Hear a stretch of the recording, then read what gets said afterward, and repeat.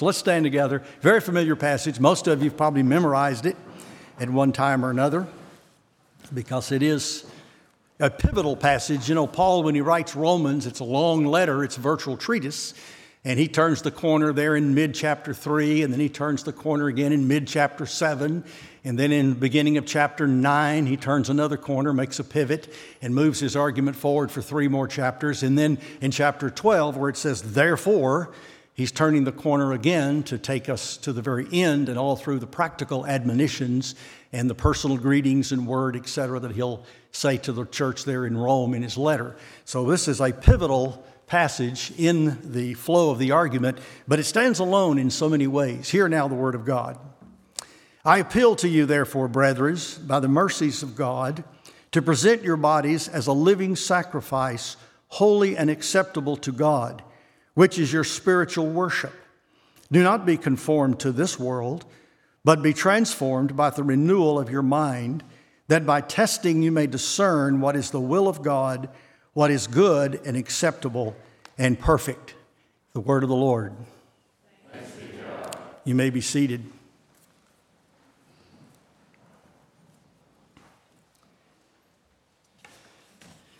As Paul makes this pivot and turns from what sometimes is rather simplistically called the doctrinal section of one of his letters to the practical section, and of course those lines are hard to draw because that which is doctrinal is extremely practical, and we really don't have any decent idea of what our practice ought to be until we know what the doctrine ought to be. We need to have credenda, that is what we believe, and agenda, that is what we do. Both in our lives, and they're intermeshed all through the Bible. And so it's kind of hard to make that delineation, but some make it. So this is supposed to be the setup in the introduction to the more practical section of the application of the truths that Paul's been setting forth. But he doesn't move there without really a summary statement. And it is found in that place there where he says, I appeal to you, brothers, by the mercy of God, or the mercies of God. Now, this appeal is a beseeching. It's the same word. It's the word paraclete. You're familiar with that, the one that is called alongside to give aid. The paraclete is an advocate. The paraclete is a comforter, an encourager, a strengthener. And so this is what Paul is doing. He is making that appeal. He's making this comfort. I like the old King James, I beseech. There is a plea in it, as well as a promise of reward of what he's about to say. It's worth paying attention. If his argument's been pretty long and tedious, especially coming through chapters 9, 10, and 11, where he's dealing with Israel and election and so many other wonderful things, and brings all to a great climactic doxology of the glory of God. To him be all the glory. He now wants to make sure you don't leave him. He's only 2/3 the way through the letter. He's got some things to say. And he brings us to our attention what he wants to say. And he appeals by the mercies of God. And what are these mercies? Well, just to slightly sketch them, and I don't think I got them all. I just sort of tried to call through them. But he's talked about the mercies of God, and he's enumerated them in our calling, in the effectual call that God places upon our life. Many are called, but few are chosen. And he speaks to us about the doctrine of election, the truth of how God has graciously taken from all of the mass of humanity that are all under sin, all under condemnation, all dead in trespasses and sin, and all bound for the punishment of that sin, that is death and hell. God graciously and lovingly takes a remnant, takes a people from among the mass of perishing, godless, hateful, alienated sinners. Then he's talked about redemption, using various categories of redemption found in the Old Testament. The idea of the kinsman redeemer, the idea of the kafar, the covering, the padah, the trading, the buying out of slavery. All of these concepts he has told us about our salvation, about regeneration, being made new, being born again, becoming a new person in Christ, about justification. That is that legal forensic declaration whereby God looks at all of our sin and looks at the atoning work of Christ and looks at us and says, not guilty. No evidence against you. There's no condemnation. And then he goes on to talk about our adoption, sweet tones in chapter 8 of how we are beloved children of God, that he has laid upon us all of the inheritance, all of the good name, everything that comes with being heirs of eternal life in Jesus Christ. These are the mercies of God. He's talked about our sanctification, our struggle in sin, chapter 7, and our putting away, realizing a brand new truth that really wasn't all that clear in the Old Testament, but has become brilliant in the New Testament.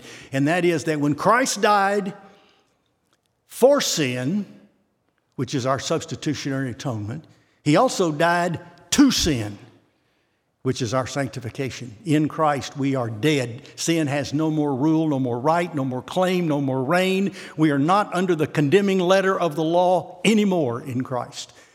And he talks about that. He talks about our preservation.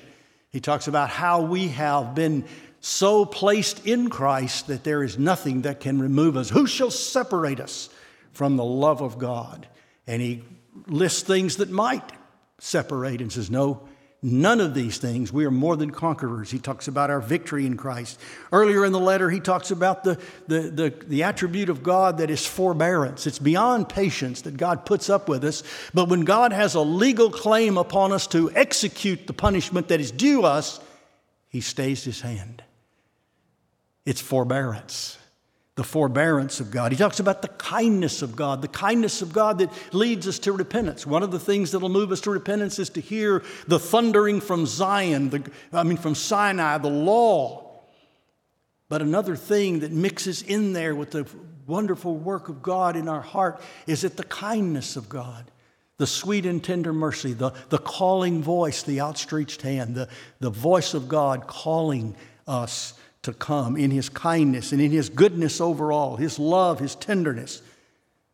There's more. You know there's more. But that's the mercies of God. And that's the appeal. That's the basis. Because he's going to give us some pretty high standard to move toward. But we need to know what we enjoy already in Christ. Because now he's going to encourage us to do something. And the rest of verse 1 is actually against a background of the Old Testament sacrificial system. In the Old Testament, you all know the story. The book of Leviticus spells it out. Exodus does somewhat. And we find it spelled out again in other places how that God ordained a system whereby animal sacrifices could be brought to the Lord and laid upon an altar, their blood shed, their carcass consumed, and that be the picture of the total devotion to God. The Bible tells us, in the book of Hebrews especially, spells it out in quite a bit of detail, that Christ fulfilled that office of priest. In fact, he is the high priest who lays the sacrifice upon the altar, and the sacrifice is Christ himself. He is both the priest and the victim. He is both the high priest that offers the Day of Atonement, the once a year sacrifice, and Christ did it in such a way that it becomes a once for all sacrifice. And so now the work of God has been completed in the atonement of Christ. But Paul's going to pick up that language and a portion of the meaning, and in talking about the priest and the animal, he's going to be talking about the sacrifice. And so he is going to ask us, or beseech us, to become a living sacrifice, that we present our bodies. It's we have in this particular passage the word for body, soma, and sometimes it means only the material part of the person, but sometimes it means the whole person, and I think that's what it means here. We're to place our whole body upon the altar of sacrifice, just like the priest did in the Old Testament, in the sacrificial rituals of the Old Testament. In other words, we become, like Christ, both priest and sacrificial victim. So this language is set forth that he wants us to do this. He says, present your bodies as a living sacrifice. Now, the word as is not in the original, but it's pretty much understood. So this is a picture, an analogy. We are not making sacrifice for our sins. That's been done by Christ already. What we're doing now is we're talking about living A new life has been given to us, and we have been raised by the resurrection of Christ to walk in newness of life, in new life. And so we're going to talk about new in just a moment as well. And he talks about devotion and consecration. It's interesting, the word present your bodies a living sacrifice. The presentation is what we do. It's that same idea of handing it over.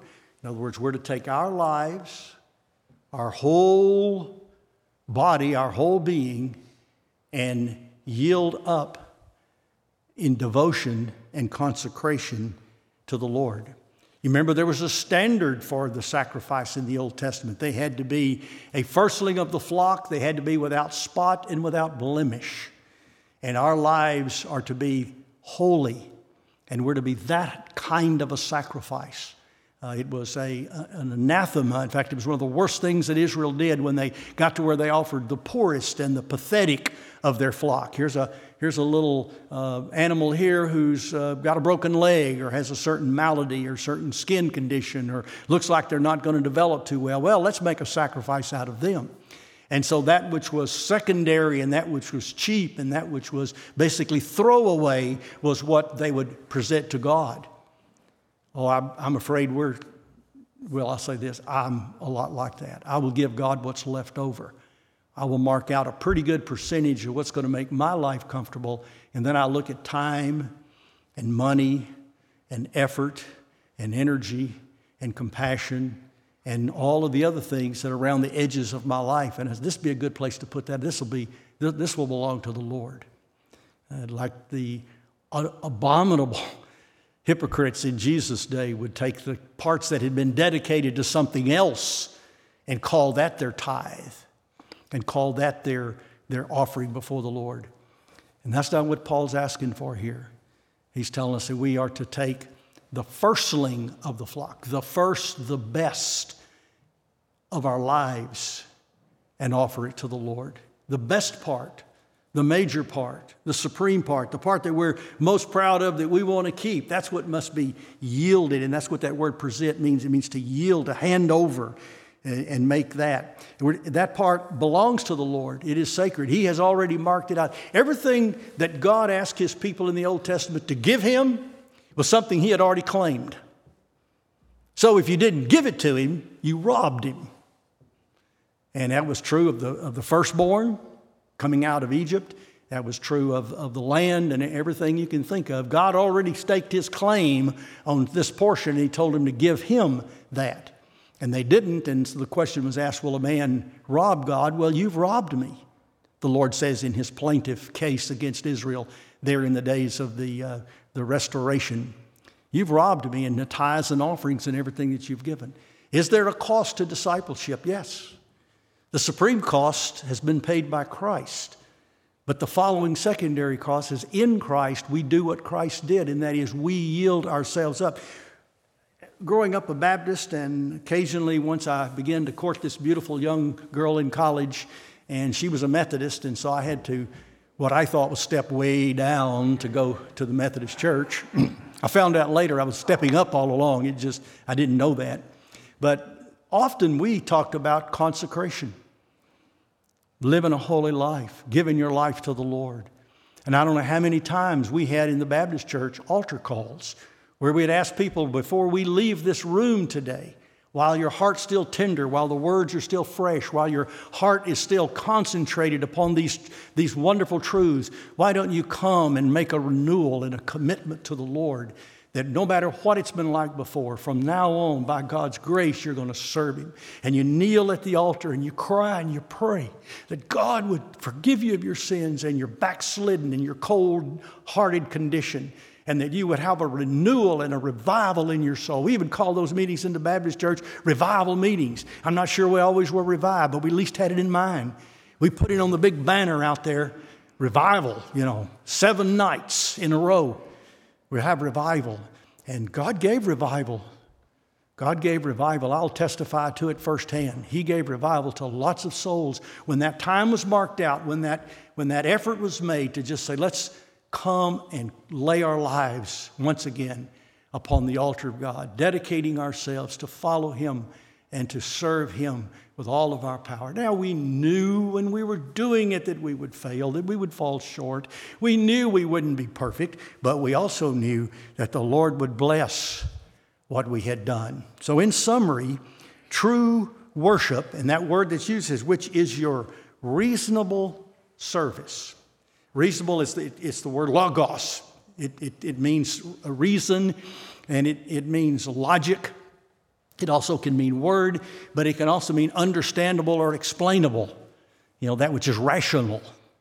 And that's what this is. This is your rational service. And the word that's translated in our text there, spiritual worship, is actually, and I like the King James better, it's your reasonable service. But the worship is the word liturgy, where we get our word for our worship services. And service means when we're there, we're serving the Lord by laying our lives upon the altar. We come to God's place in God's presence, just like they did in the Old Testament. We come to the church, we come to the people of God, the house of God, the gathering of God's people. It doesn't have to be a magnificent building like this. It can be just a small group gathered somewhere, under a tree or in some living room or wherever. We come to the place where the temple of God is, the people of God are, and we put our lives there. And true worship is a wholehearted, full-throated consecration or devotion of our whole selves to God. That's verse 1. Now verse 2. He's going to give us a negative and a positive. And here's the negative. The negative says, do not be conformed to the world. The positive says, be transformed. Be transformed. Those words are significant. The word that says, do not be conformed, the negative is there. The connective, the negative, and then that word. And that word has to do with basically, it's the word where we get our word scheme or schematic. And then the word sys is in front of it. And in other words, it means a systematizing of a scheme. In other words, there's something about something that holds together as a complete entity. And that system is the world. It is the worldly system, the worldly way of thinking, the worldly way of acting, the worldly way of going down the broad road with everyone else, going along with the godlessness of the age. It is the being together with, lumped into the same mold, into the same scheme. I think one famous translator said, being squeezed into the world's mold. And let me tell you, that's what happens to us in Christians every day of our lives, and it happens to our church. The forces are pushing in on us to put us into the mold. We try to say we're free in Christ. No, you're enslaved. They deny everything we claim about our Christian faith. They put us. We have a heavenly perspective. They make sure we have an earthly perspective. It's materialistic. It's geocentric. It is materialistic and humanistic to the core. Everything about it, it's a system. And it's something that God tells us by way of another apostle not to be in love with it. Love not the world, the things that are in the world. But that's what he says, don't do. Don't become like the world. Don't become systematized, schematized, molded like the world, so that when somebody looks at you, they can't tell that you're even a Christian, because you look like you've come out of the mold of the world. And in every contour of your life, it fits the mold that you've been squeezed into. And that's the scheme of your existence. Don't do that. Instead, he says positively, he says, be transformed. And the word there, I know you all know, it's metamorphosis. It's like going from a caterpillar to a butterfly. And the cocoon that makes the difference. When the caterpillar goes into the cocoon and it's formed around him, and then when he emerges, the butterfly, totally different, completely changed, morph. The form has completely changed, metamorphized. It is not anything like the caterpillar. Attributes are different, looks are different. One crawls, one flies, one's ugly, one's beautiful, et cetera, et cetera. That's the degree of transformation that needs to take place in the life of a Christian. You need to be as far from the world in appearance and abilities and attributes as a butterfly is from the caterpillar. And that cocoon is a nasty little thing in a lot of ways. And if we were to spiritualize the text, which I enjoy doing every once in a while, it's harmless if you're thinking straight. It's our sanctification. It's all those nasty little things that come around our lives that shape us and make us patient, that make us compassionate, that make us loving, that roots out all of the dirty little areas as we fail in those areas and as we're forgiven in those areas, and then we move forward in progress. We've been transformed, because actually the way he lays it out here, he says, do so by the renewal of your mind. That's what the cocoon amounts to. The renewal of the mind is pretty interesting, and there's a contrast here. We have a depraved mind, a dark mind, we have a blind mind, and a twisted mind in our own flesh. The Bible says the natural man receives not the things of God, neither can he know them, because they are spiritually discerned. We have an incapacitated mind as unbelievers and as unregenerate persons.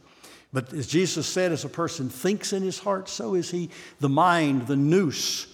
I was looking up nous and studying that word mind, and I thought, is nous the Greek root for the word noodle? No, it's not. I just thought that up. But the nous, or the noodle, it is the thinking and the feeling and the understanding and the reacting and the evaluating. Most importantly, as the text will just now tell us, it's the discerning.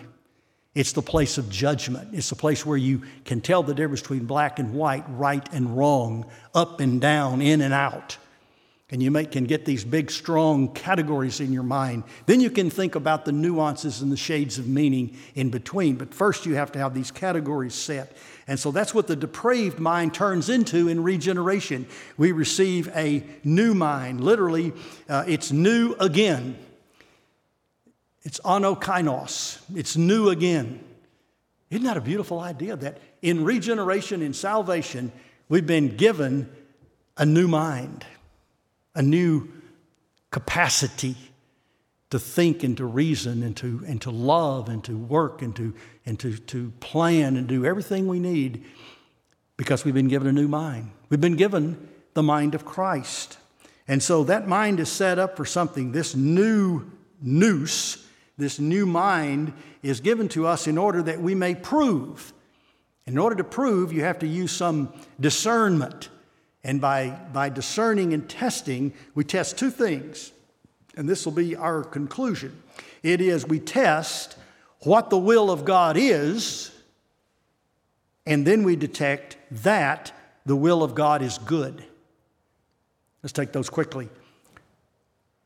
This discernment, this testing that comes. This testing enables us to discern what the will of God is. And here I imagine is where Dr. Chappell's going to really hammer down pretty hard, because the template that we have to discern the will of God is the Word of God, the law of God. It was a gracious giving when God gave Moses the law, because now Israel knows what their God is like and what it's going to take to please Him, what it's going to take to walk in His paths, what it's going to take to live according to the way He wants them to. They don't have to guess. They don't have to experiment. They don't have to try. They don't have to make it up out of their own conscience. God specifically, categorically lays down His expectation for their worship of Him, and as well as their way of living. And of course their salvation as well. The Word of God sets all this up. It says basically, do this, don't do this. The positive commandments, the affirmations, the exhortations, the reproofs, all Scriptures breathed by God and is profitable for doctrine, but for reproof and for correction and for training in righteousness. And that's what the Word of God does for us. It gives us this notion of what the will of God is. People pray they know the will of God. A lot of times it's what job should I take? Who should I marry? What move should I make? Should I move to Seattle or should I remain in Dallas? Or maybe Fort Worth would be a better move. And what's God's will for my life? Well, God may have an idea of which one he wants you to be in, and he'll move you around providentially and he'll get you there. But God wants you, whether you're in Dallas or Fort Worth or Seattle or wherever, to keep his commandments, to love and obey him, to walk in his ways, to seek his face, and on and on and on. And that's what the Word of God does. It tells us what the will of God is for our life. And then finally, it tells us and gives us an ability to discern, to test, to prove that the will of God is three things: good, acceptable, and perfect. Let me go over each of them quickly. We discern that the will of God is good. That is, it is for our spiritual health. It works for the good. It is the bonum, the Latin word bonum, the agathos in the Greek. And often the good is spoken of in a categorical way. We would almost capitalize it. It's the summum bonum, the highest good, the greatest good. God's will is always that. Paul had worked that out just a few verses back about all things work together for the good of those that love the Lord, those who are called according to his purpose. And that works itself out here in acceptable. The acceptable is the sweet savor to the Lord. Do you remember when the sacrifices were made, they were burned? And I'm going to tell you that I haven't experienced it firsthand, but I've got a real good inkling that was a very smelly odor. Burning sheep entrails. How in the world would that be an acceptable offering to the Lord? Well, in the old apothecary down at the drugstore, they had secret formulas that they mixed up the oils and they mixed up the various spices in such they made this oil that was made for putting over the fire and making a steam. And as the steam came up, it was a sweet smelling savor. And that's what discerning the will of God is. The will of God is that sweet savor to the Lord. That's what he's looking for in his people. And then finally, the word of God, the will of God, is perfect. And the word there is a word we're familiar with, teleos. And it means that there's a goal. It means the will of God is purposeful. All things work together for good to those who love God, who's called according to his purpose. There's the full, complete meaning of that promise that we're given. It's purposeful and complete. It's full. There's a goal in sight.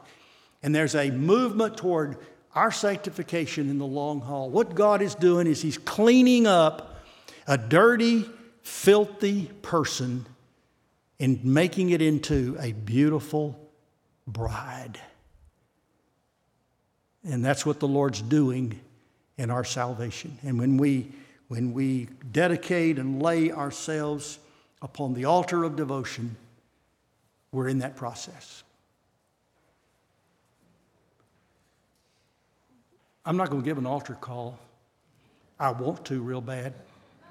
But I'm going to let Pete lead us in the supper, which is a whole lot better, actually.